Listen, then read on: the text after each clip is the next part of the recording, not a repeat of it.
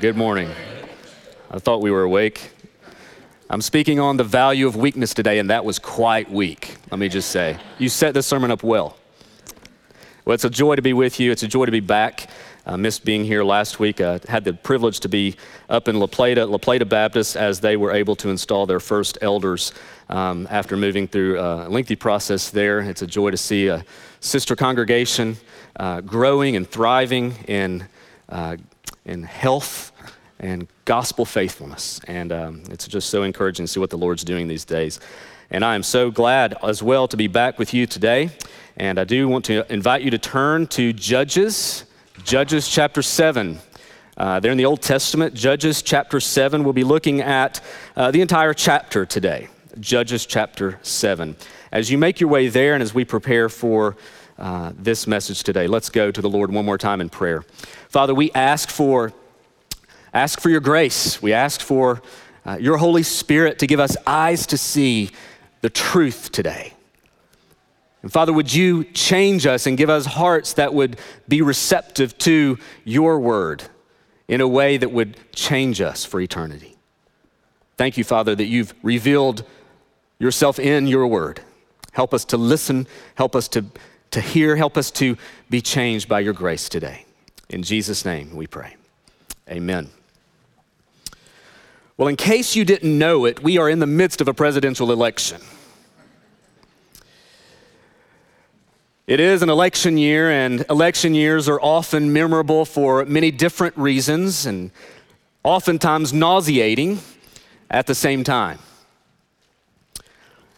As you think about just our election process and all that goes on, you know, it's something to behold, and I don't want to get bogged down in that this morning, but you know, when you think of all of the rhetoric and all of the information that's just inundating us with so many things coming out of the news circuits and all the things that we see, whether it's debates or the primaries in different states taking place.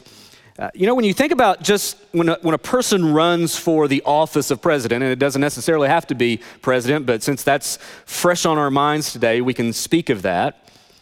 It seems that, at least in this day and time, and maybe it's always been this case to some degree, that if you're running for an office, the office of president, that your main job is not necessarily to speak about your own policies and your own strengths as much as it is to point out the weaknesses and deficiencies of the other candidates. At least that's what we seemed to be experiencing today, no matter who your guy is or who or your girl is running for president. It just seems like that their job is to not say, this is what I'm going to do, but rather, this is how bad this other person is. This is how weak and unstable they truly are. So they go back and forth, exposing the weaknesses of those they're running against. Can you imagine a president or a candidate running for president who actually spoke to their own weaknesses? I mean, can you imagine that? Just imagine for a minute Adam Polk running for president. That will never happen. A great uncle of mine has already been president, so I got presidential blood in there, but not near as smart to do that. But can you imagine this ad? Adam Polk for president, unproven leader, lacks experience, unfamiliar with government agencies, unsure of a sound strategy. You might or might not see a tax increase. Elect me your next president because with my lack of experience and ignorance, I will lead this nation to be the greatest it's ever been. Yeah. Maybe this is the beginning of something. I don't think so. Just imagine if a candidate did that. I mean, they would be laughed out of the race, wouldn't they? It wouldn't even be considered seriously at all. After all, if you're going to pursue what people say, the most powerful office in the world, you certainly cannot come across as a weak leader. And no one wants a weak leader, do they? Weakness has become a word and an identity that we have been convinced that we must avoid at all costs. I mean, no one wants to be considered weak. Whether you're running for the president of the United States or president of the student council. Weakness is bad, strength is good. That's basically what we would affirm today in our culture. Weakness is bad, strength is good. But what if I told you that weakness is not always bad? What if I told you today that, in fact, weakness is not something we should avoid at all costs, but rather something that God most often uses to accomplish his purposes for his glory? Well, Judges chapter 7 says just that. Let's read it together. Judges chapter 7, beginning in verse 1. Then Jerubbaal, that is Gideon, and all the people who were with him rose early and encamped beside the spring of Harod. And the camp of Midian was north of them by the hill of Moreh in the valley. The Lord said to Gideon, the people with you are too many for me to give the Midianites into their hand, lest Israel boast over me, saying, my own hand has saved me. Now therefore proclaim in the ears of the people, saying, whoever is fearful and trembling, let him return home and hurry away from Mount Gilead. Then 22,000 of the people returned, and 10,000 remained. And the Lord said to Gideon, the people are still too many. Take them down to the water, and I will test them for you there. And anyone of whom I say to you, this one shall go with you, shall go with you. And anyone of whom I say to you, this one shall not go with you, shall not go. So he brought the people down to the water. And the Lord said to Gideon, everyone who laps the water with his tongue, as a dog laps, you shall set by himself. Likewise, everyone who kneels down to drink. And the number of those who lapped, putting their hands to their mouths, was 300 men. But all the rest of the people knelt down to drink water. And the Lord said to Gideon, with the 300 men who lapped, I will save you and give the Midianites into your hand, and let the others go, every man to his home. So the people took provisions in their hands and their trumpets, and he sent all the rest of Israel, every man to his tent, but retained the 300 men.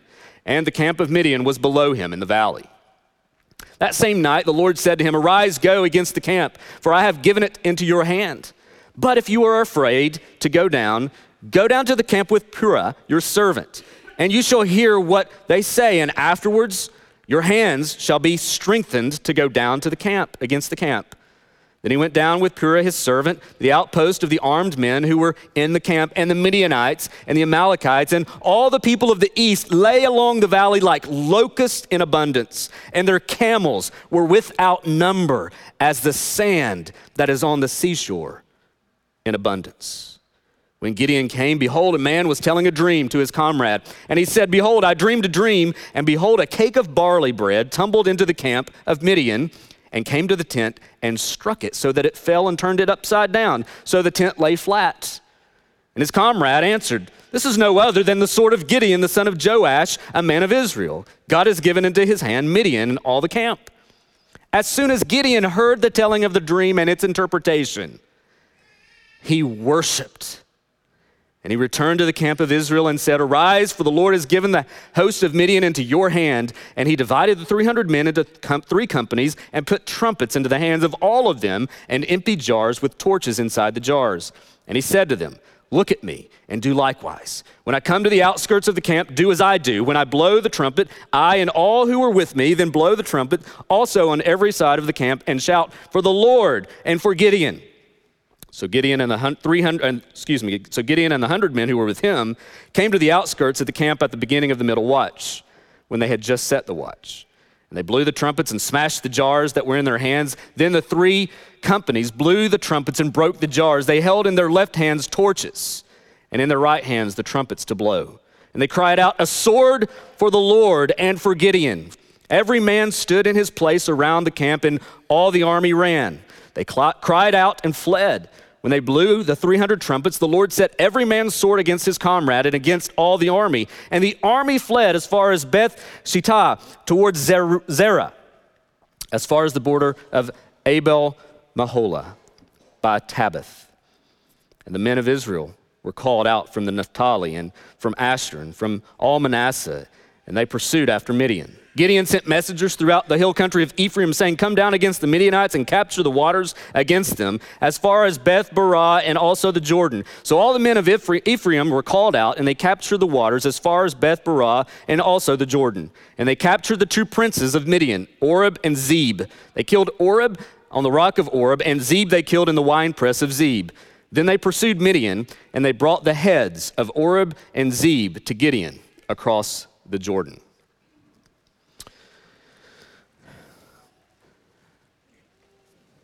As we think about weakness, Judges chapter 7 teaches us that there is a certain value in being weak because the Lord can and does use weakness for his greater purposes.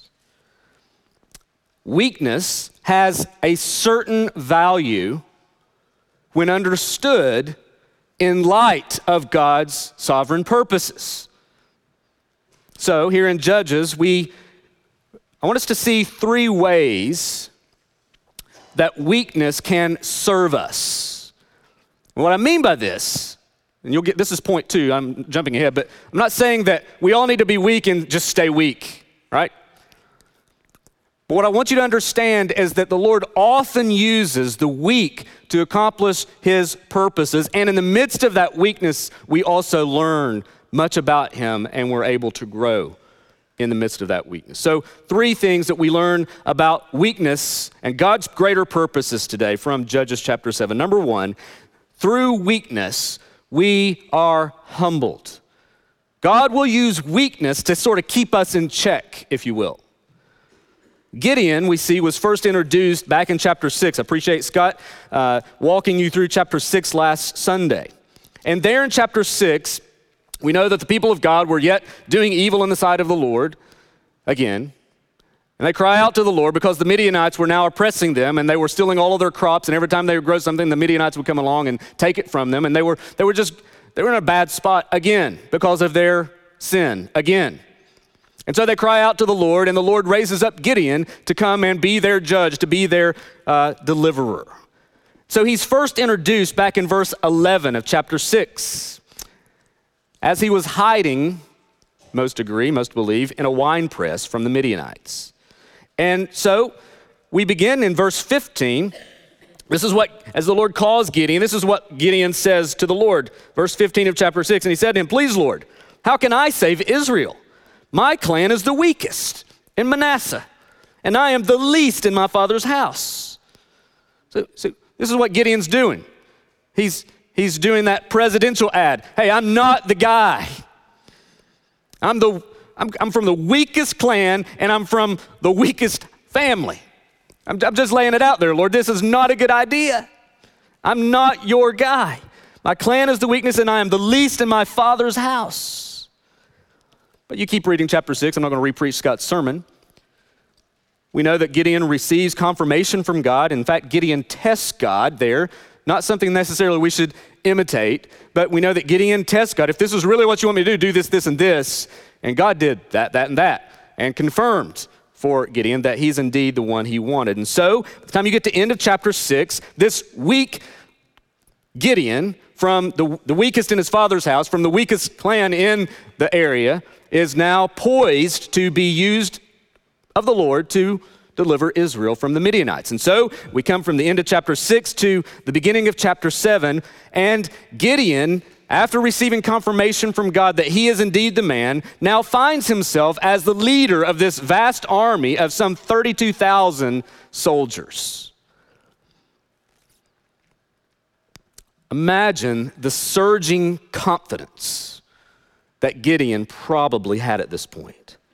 God has spoken to him. God has confirmed him multiple times. And now he has this army, some 32,000 soldiers, that are all encamped near the Midianites, ready for battle. Everything seems to be lining up pretty well for this victory that the Lord has promised. But the Lord speaks to Gideon here at the beginning of chapter 7 and says, "There's only one issue, Gideon. You have too many men. You have too many men.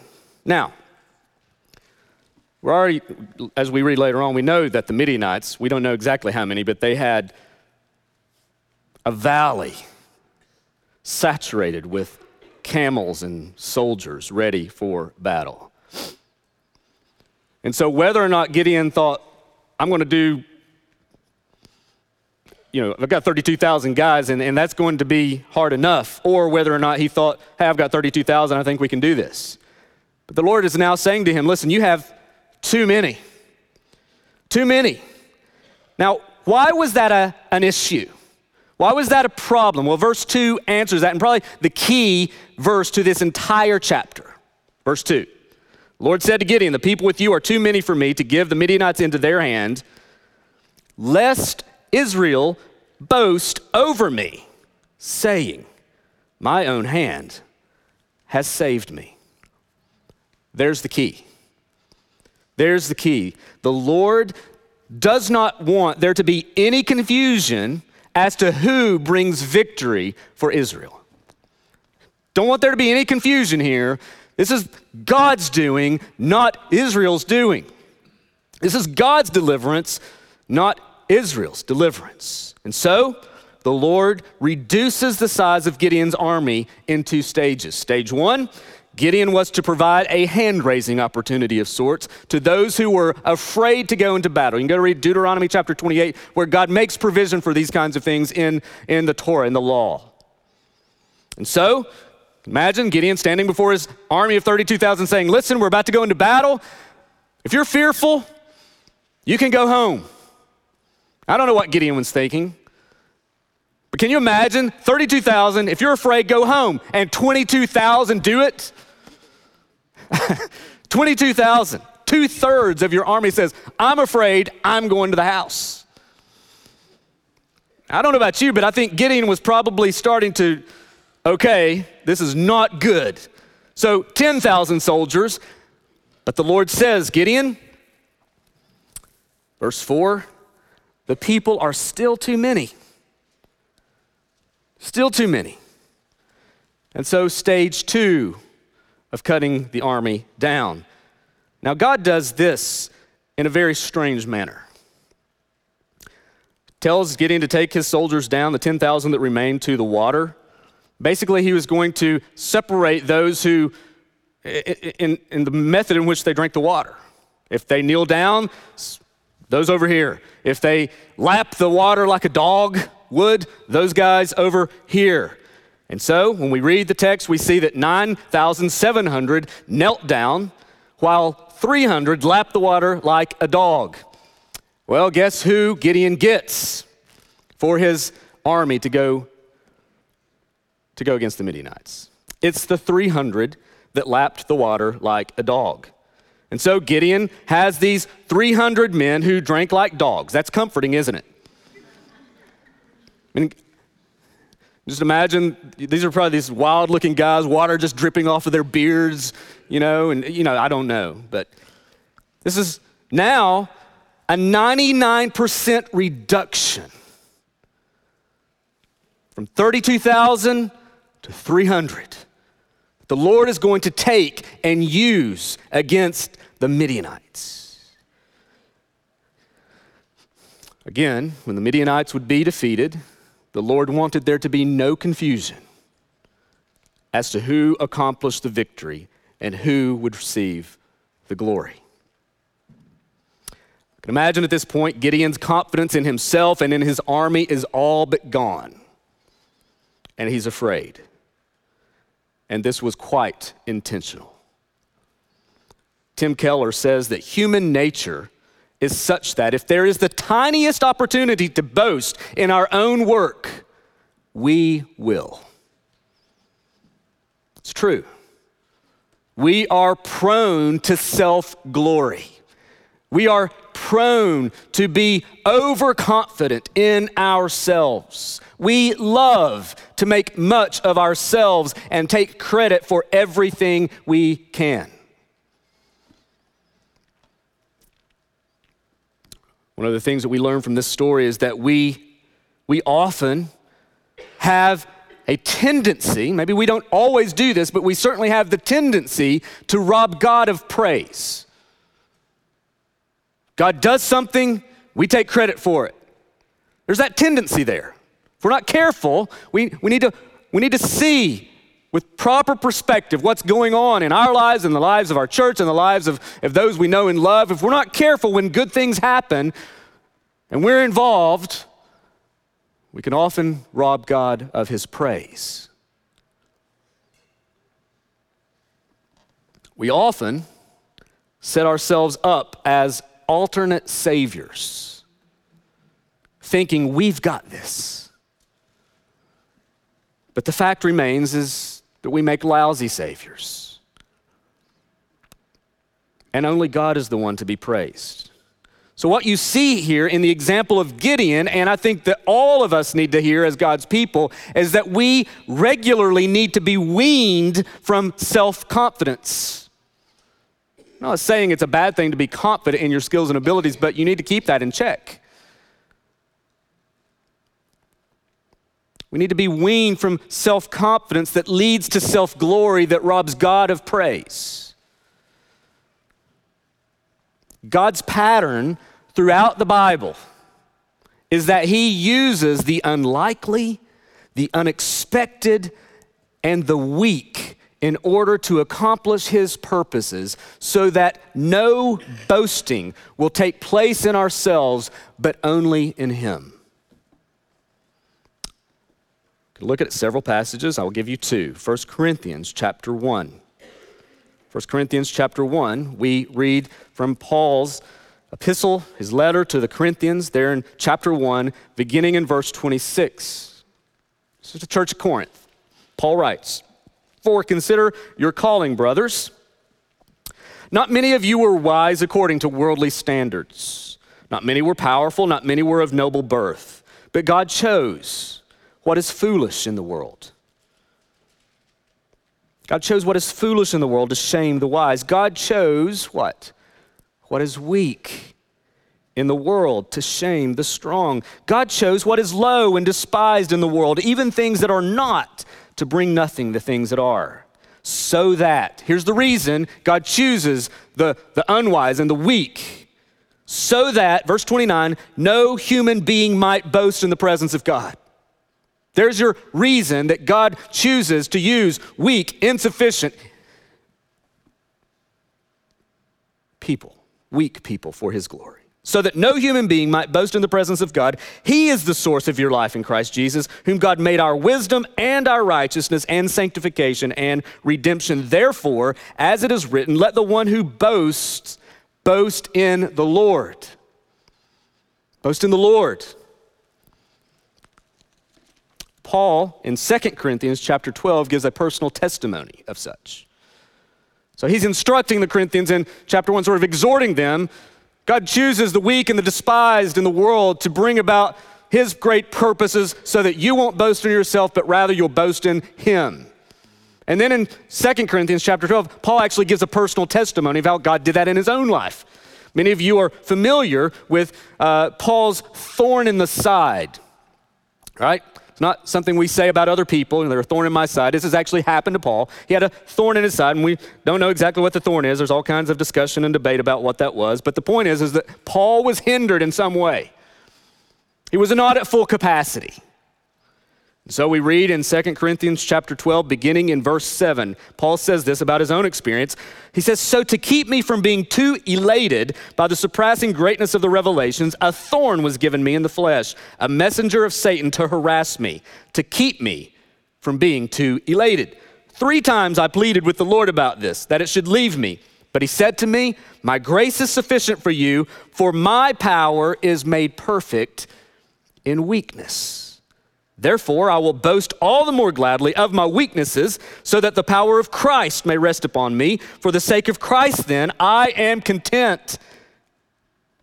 I am content, he says, with weaknesses, insults, hardships, persecutions, and calamities. For when I am weak, then I am strong." Friends, I just wonder, how many of us view our weaknesses like that? How many of us can say, I am content with weakness, with hardships, persecutions, and calamities? For when I am weak, then I am strong.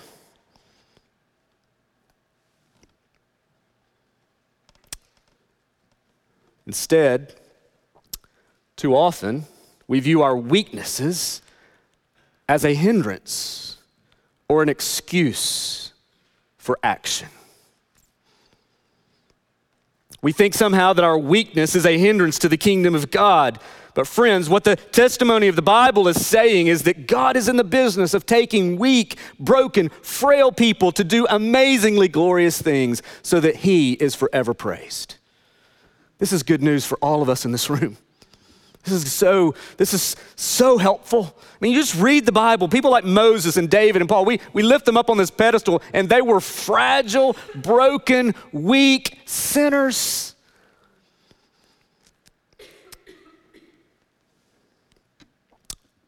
God uses weakness to keep us humble. Number 2, through weakness, we are strengthened. In Hebrews chapter 11, there in the Great Faith Hall of Fame, we read someone's name there that may ring a bell. Listen to Hebrews chapter 11, verse 32. And what more shall I say? For time would fail me to tell of Gideon, Barak, Samson, Jephthah, and David, Samuel, and the prophets. Look at verse 33. Who through faith conquered kingdoms, enforced justice, obtained promises, stopped the mouths of lions, quenched the power of fire, escaped the edge of the sword. Look at the next sentence, or phrase in the sentence. Were made strong out of weakness, became mighty in war, put foreign armies to flight.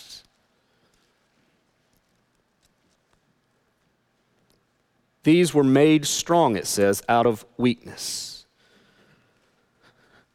Friends, one of the things that we need to understand is that when we find ourselves in moments of weakness and moments of struggle and moments of confusion and chaos and not knowing exactly what's going on, is that we do not need to view our weakness as something of a hindrance and something that we need to hide and protect and be overwhelmed by, but rather we need to understand that it's in those moments of weakness that God actually uses that to strengthen us.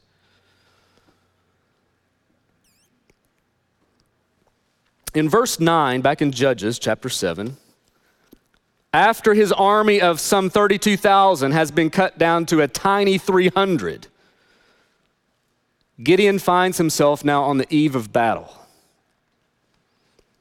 And soldiers will often tell you that the night before a big invasion or battle, that the tensions and nerves run high. Even when you may think you have the advantage, it can still be nerve-wracking. And so in verse 9, we see there is Gideon. Verse 10, there is Gideon afraid. The Lord instructs Gideon here at this point to go down into the Midianite camp before the invasion under the cover of darkness because he's going to teach him something. See later on there in the passage, verse 11, you shall hear what they say, and afterwards your hands shall be strengthened to go down. I mean, after all, he's down to 300 men, and the Midianites cover the valley floor like locusts in abundance, their camels without number, and as the sand on the seashore. 300 men, too many to count. Oftentimes in our lives, we encounter struggles and problems because certain things, even good things, have become too important to us. And when they're taken from us, they're removed from us, we find ourselves angry, discouraged, and even fearful. Because what happens in those moments of exposure, when certain things that we put too much confidence in, too much trust in, when those are removed from us, it reveals certain idols in our lives. A great way, by the way, to identify idols in your lives is just think of how you respond when something is removed from you. You fill in the blank. When something that you value and you love and you cherish and you've put so much confidence in and so much hope in, when that is removed from you, how do you respond? So Gideon and his servant make their way down into the Midianite camp under the cover of darkness, and all that he has feared is confirmed. These Midianites are everywhere. So as he goes into the camp, you can imagine his fear is intensifying. But you get to verse 13. When Gideon came, behold, a man was telling a dream to his comrade. So Gideon and his servant, you set the scene up. They're coming down into the camp, and all of a sudden they're getting really close to one of the tents, and they can hear a conversation taking place in one of the tents. And it's one of the Midianites telling one of his Midianite comrades about a dream that he had. Gideon's listening. And this dream goes like this. Behold, I dreamed a dream. Verse 13, I dreamed a dream, and behold, a cake of barley bread tumbled into the camp of Midian and came to the tent and struck it so that it fell and turned it upside down so that the tent lay flat. And his comrade answered, well, this is what this dream means. Immediately, this is no other than the sword of Gideon, the son of Joash, a man of Israel. God has given into his hand Midian and all his camp. This was a Midianite speaking. This was not an Israelite speaking. This was a Midianite speaking about this dream that they're about to be destroyed. And all of a sudden, Gideon's perspective on everything changes. Right here in the midst of this moment of weakness, moment of fear, moment of struggle, right here in the midst of that most intense fear that Gideon has, God in his kindness reassures Gideon of victory. He knows Gideon is shaken and afraid. He knows that he's wavering and his heart is in his throat. But notice, God does not come down harsh on Gideon. He doesn't come down harsh on Gideon, but he kindly reassures him of the victory. This reassurance is part of the means which God uses to strengthen him. This is glorious. I mean, just think about that. If you have a deep friendship, for example, you have a deep friendship with someone, and in the midst of their time of sorrow or struggle or fear, whatever they're going through, as a good friend, what you will do is you will come alongside of them and you will encourage them by reassuring them that you're there for them, won't you? If you don't do that, you're not a good friend. But you come alongside and you just speak reassurance into them that you're there. That you're there. You may not have all the answers. And don't be foolish and try to say things into their lives that you don't know about. But you're there, and they're there to reassure them of your love and your care for them, reminding them of all of that. Strengthens them. Or, if you truly love someone, you will often reassure them of your love, won't you? Can you imagine? Can you imagine a wife asking her husband or a husband asking his wife, whichever way you want to go, honey, do you really love me? And the husband responds, well, I told you that on our wedding day. Why should I have to remind you? That would not go over too well. A wise and loving husband will often express and demonstrate love for his bride by reassuring her in many ways of his love and devotion to her. This is exactly what God is doing here. He's reassuring Gideon. He's reinforcing in Gideon's life that I am for you, Gideon. I am with you. I have spoken and I will bring it to pass. You need to remember what I have said. And through this dream, God uses to bring strength back to Gideon's own soul. Friends, one of the ways God grows us in the midst of our weaknesses is by reassuring us of his commitment to us. We need continual reminding. We need to be reminded daily of his promises and of his truth. It doesn't take much to be overwhelmed by our circumstances, even to the point where we've forgotten God's promise. Think about Gideon. Chapter 6, the sign of the fleece. Gideon put God to the test, and God responded, confirming multiple times that I have promised, you are the guy, and this victory is certain. Next chapter, God takes away his army, and now he's struggling. He's afraid. Doesn't take long to lose that sense of confidence because of our own weakness and because of our own sin and our own struggles. But God was growing Gideon here by helping him find his safety and significance in him, not in his circumstances. God was saying to Gideon in the midst of his weakness, I want you, Gideon, to trust me. I want you to trust me, not your army. I don't want you to trust yourself. I don't want you to believe in yourself more and more, as if you can just sort of believe your way into obedience and faithfulness. I want you to trust me. I want you to trust what I have said. Notice an important fact here. Gideon goes down into the camp with his servant. He hears the dream.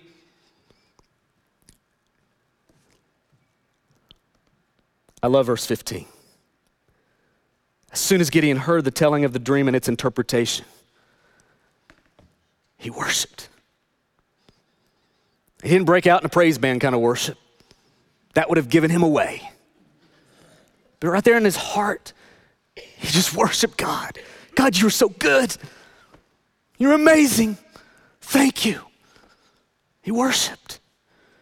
And then he goes back and he gets his 300 dog-drinking men ready for battle. Notice an important fact here. Nothing in Gideon's circumstances has changed. Nothing. He still only has 300 men. They still have thousands. The circumstances haven't changed. God has not reassured him by saying, okay, Gideon, I just wanted to check you out there a little bit and make sure you're with me. I'm sending you 100,000 soldiers. He doesn't do that. Circumstances have not changed one bit. The only thing that has changed, is Gideon's heart.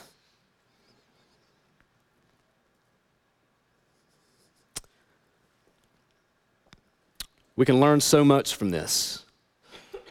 Too often we find ourselves in a moment of weakness and struggle demanding to God, oftentimes, demanding that our circumstances have to change.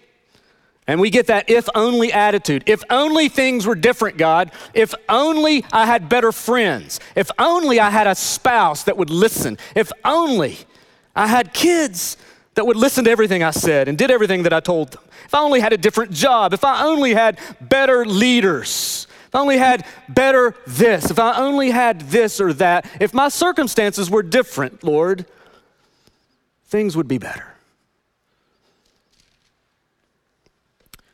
Friends, oftentimes it's not the circumstance that needs changed nearly as much as your own heart. So often what is needed in our lives, especially in those moments of weakness, is to be reminded of God's sufficiency. He's sufficient. He alone. This was something we need to be reminded of every day. Every day. Our hearts are so tricky. And we are rarely in a place where we are fully trusting in God's provision and his promises.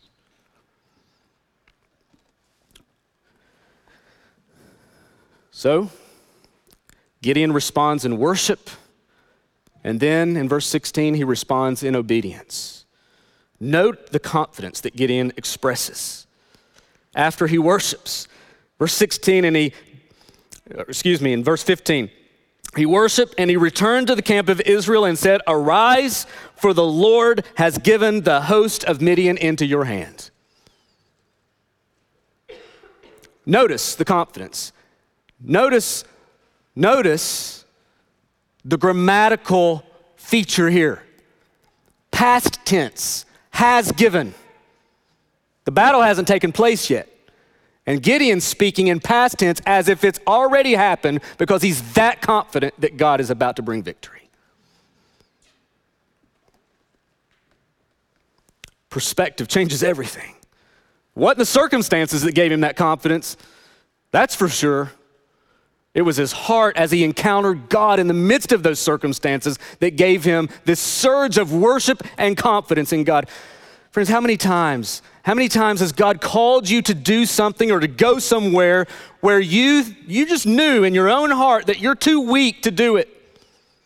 Lord, I can't handle this. I'm just too weak. I'm unable to do this. I can't fulfill the demands or the things to which you're calling me to. How many times has God called you to do something, to say something, to be somebody that you just simply think, I just can't. I just can't. How many times have you found yourself in a difficult position, not knowing what to do? So what do you do in those moments? Do you just simply retreat into your weakness? Do you retreat into inaction?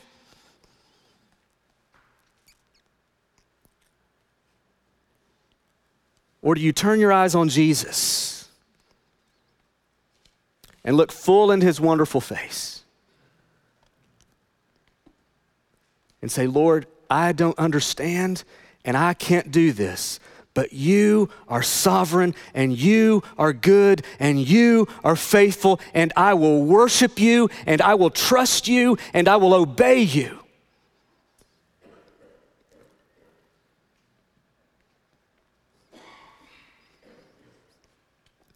Sometimes the Lord's trying to teach us in those weak moments, strengthening us. Friends, do you know that weakness is actually a good training ground for our souls? Because it forces us to see things as they truly are. You aren't sufficient in yourself. I am not sufficient in myself. We need God every single breath we breathe. Number 3, through weakness, we find deliverance. Through weakness, we find deliverance. If I were to tell most people that the road to true victory is ultimately found through weakness, again, most would laugh. But yet that's what the story of Gideon teaches us. The reason this is true is because our weakness pushes us to see beyond ourselves and our circumstances to the one who can and does deliver. According to verses 19 through 25, you read the rest of this passage, the Midianites are defeated just as God had promised, and there's 2 heads to count for it. It's kind of gross, but that's what happens. Gideon and his 300 men simply, even when you read this text, all they do is they just sort of stand in 3 companies of 100 men, and they smash jars and blow trumpets. Not quite the military strategy that you would be thinking. That's what they do. Smash their jars, they blow trumpets. And verse 22 tells us that the Lord set every man's sword against his comrade and against all the army. It's clear from the results that the Lord is the active warrior that fights for his people in this passage. Not just in this passage. It is true all the way from the beginning to the end. God and God alone defeated the Midianites for the deliverance of his people and for the glory of his name, not for the glory of the name of Israel. One scholar said this: what we are seeing is not the product of a self-belief and determination to succeed. Gideon is not a self-made man, but a testimony to God's perseverance with someone who knew himself to be inadequate, who doubted again and again that God could or would do what he had promised to do through him, but whose recognition at last of the greatness and goodness of God released all his potential and allowed him to blossom into the leader God intended him to be. You know, we often will find ourselves with our backs to the wall, the odds overwhelming, our weaknesses exposed for what they are. And friend, the last thing that you need to do at that moment is to look deep inside of yourself and just believe in yourself. We need to truly see God for who he is. And we need to see God for what he has done, for what he is doing, and for what he will do. God is faithful, and we need to believe what he has said. Just like he did in Gideon's life, God has gone before us and has promised us victory. And this victory, friends, is not one that is self-made. It's not a self-made victory. It is a victory that God has accomplished for those who could never accomplish it for themselves. This is the story of grace. It's the story of our own salvation. That God has accomplished what we could never accomplish. He has done what we desperately needed, but we were inadequate to do for ourselves. Because of sin, we are all in a battle that we are sure to fail unless God helps us. We can't save ourselves because of some inherent goodness or ability that we have. Rather, God's salvation comes to those who are only aware that they can't save themselves and they need one outside of themselves to bring deliverance. It's only when we recognize our weakness and inability that God's love and his grace and his power become sweet to us and we cry out in faith to him. That is the message of the gospel. We are sinners. We are unable to bring ourselves salvation. We can't do it. We can't assure ourselves of victory. In fact, the only thing we can assure ourselves of is failure and destruction. But when we look to Christ, and what he has accomplished for us through his perfect life and his sacrificial death on the cross, there is forgiveness, there is hope, and he has guaranteed it because he was raised from the dead. If you're here today and you're not a Christian, we're so glad you're here. But the Bible says clearly in Romans chapter 5, verse 6, for while we were still weak, Christ died for the ungodly. Christ died for people just like you. He died for people just like you. If you would simply just look to him and cry out in faith and trust him.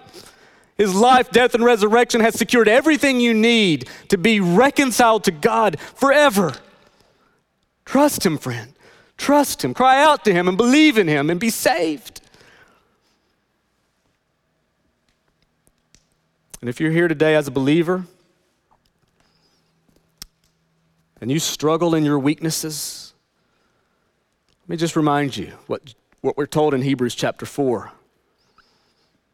Speaking about Jesus, it says, since then we have a great high priest who has passed through the heavens, Jesus, the Son of God. Let us hold fast our confession, for we do not have a high priest who is unable to sympathize with our weaknesses, but one who in every respect has been tempted as we are, yet without sin. Let us then with confidence draw near to the throne of grace that we may receive mercy and find grace to help in time of need.